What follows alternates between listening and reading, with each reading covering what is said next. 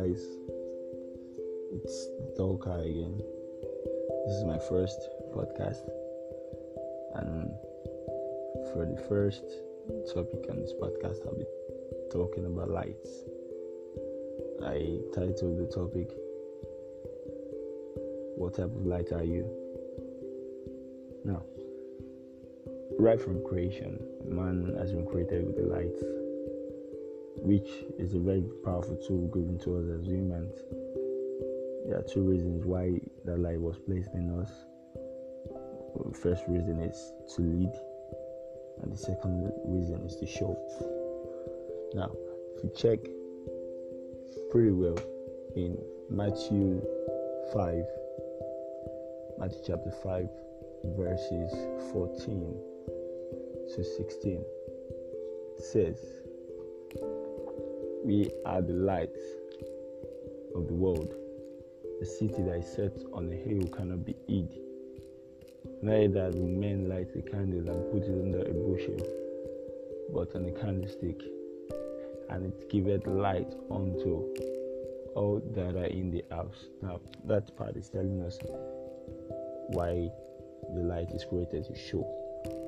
Now, verse 16, "Let your light so shine before men, that they may see your good works and glorify your Father which is in heaven." Also, that part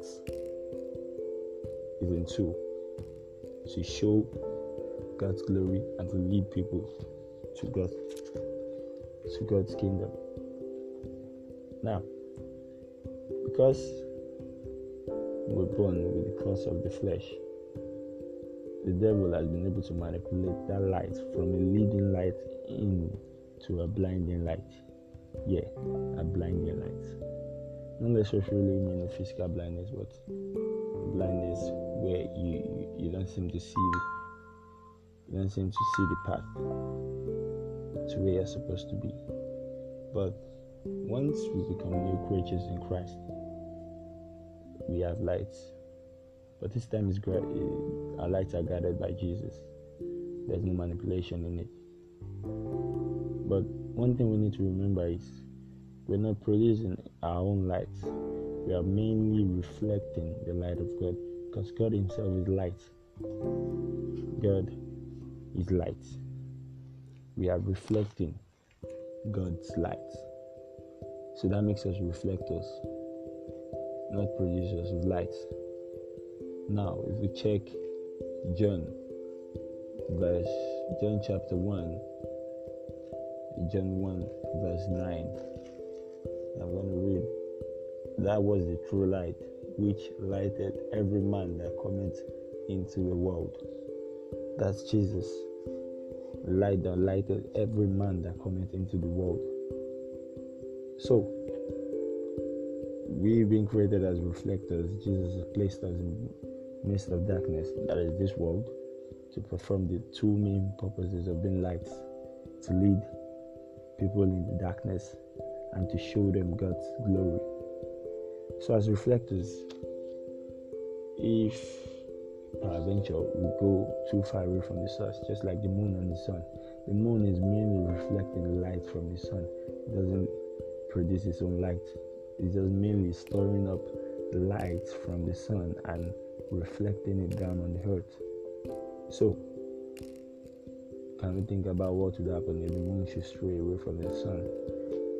That means night will be as dark as day. We won't have moonlight anymore, because the light will become dim and dim and dim till eventually it goes off. That's what I mean when you say you become blind in light. When you become dim, people become unsure of which path to take. Now, there are some things you could do. There are some things you should do to be better reflectors. First thing you can do is keep in touch with the source. Yeah, that's right. You have to keep in touch with God.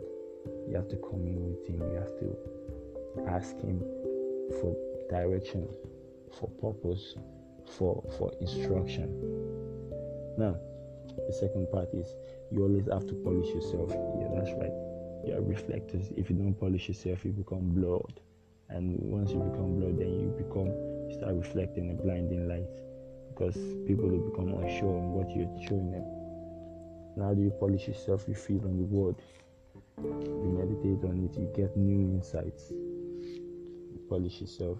Now the third one is do not break. You are reflectors. You are not made of steel. If you walk the wrong path, you break. And once you break, you've fallen short of purpose. You have become a vessel unto dishonor. You break. Now the fourth part is always listening. Always listening. You are reflectors of the light. You always have to listen to where to point your beam to. You don't just shine your light everywhere.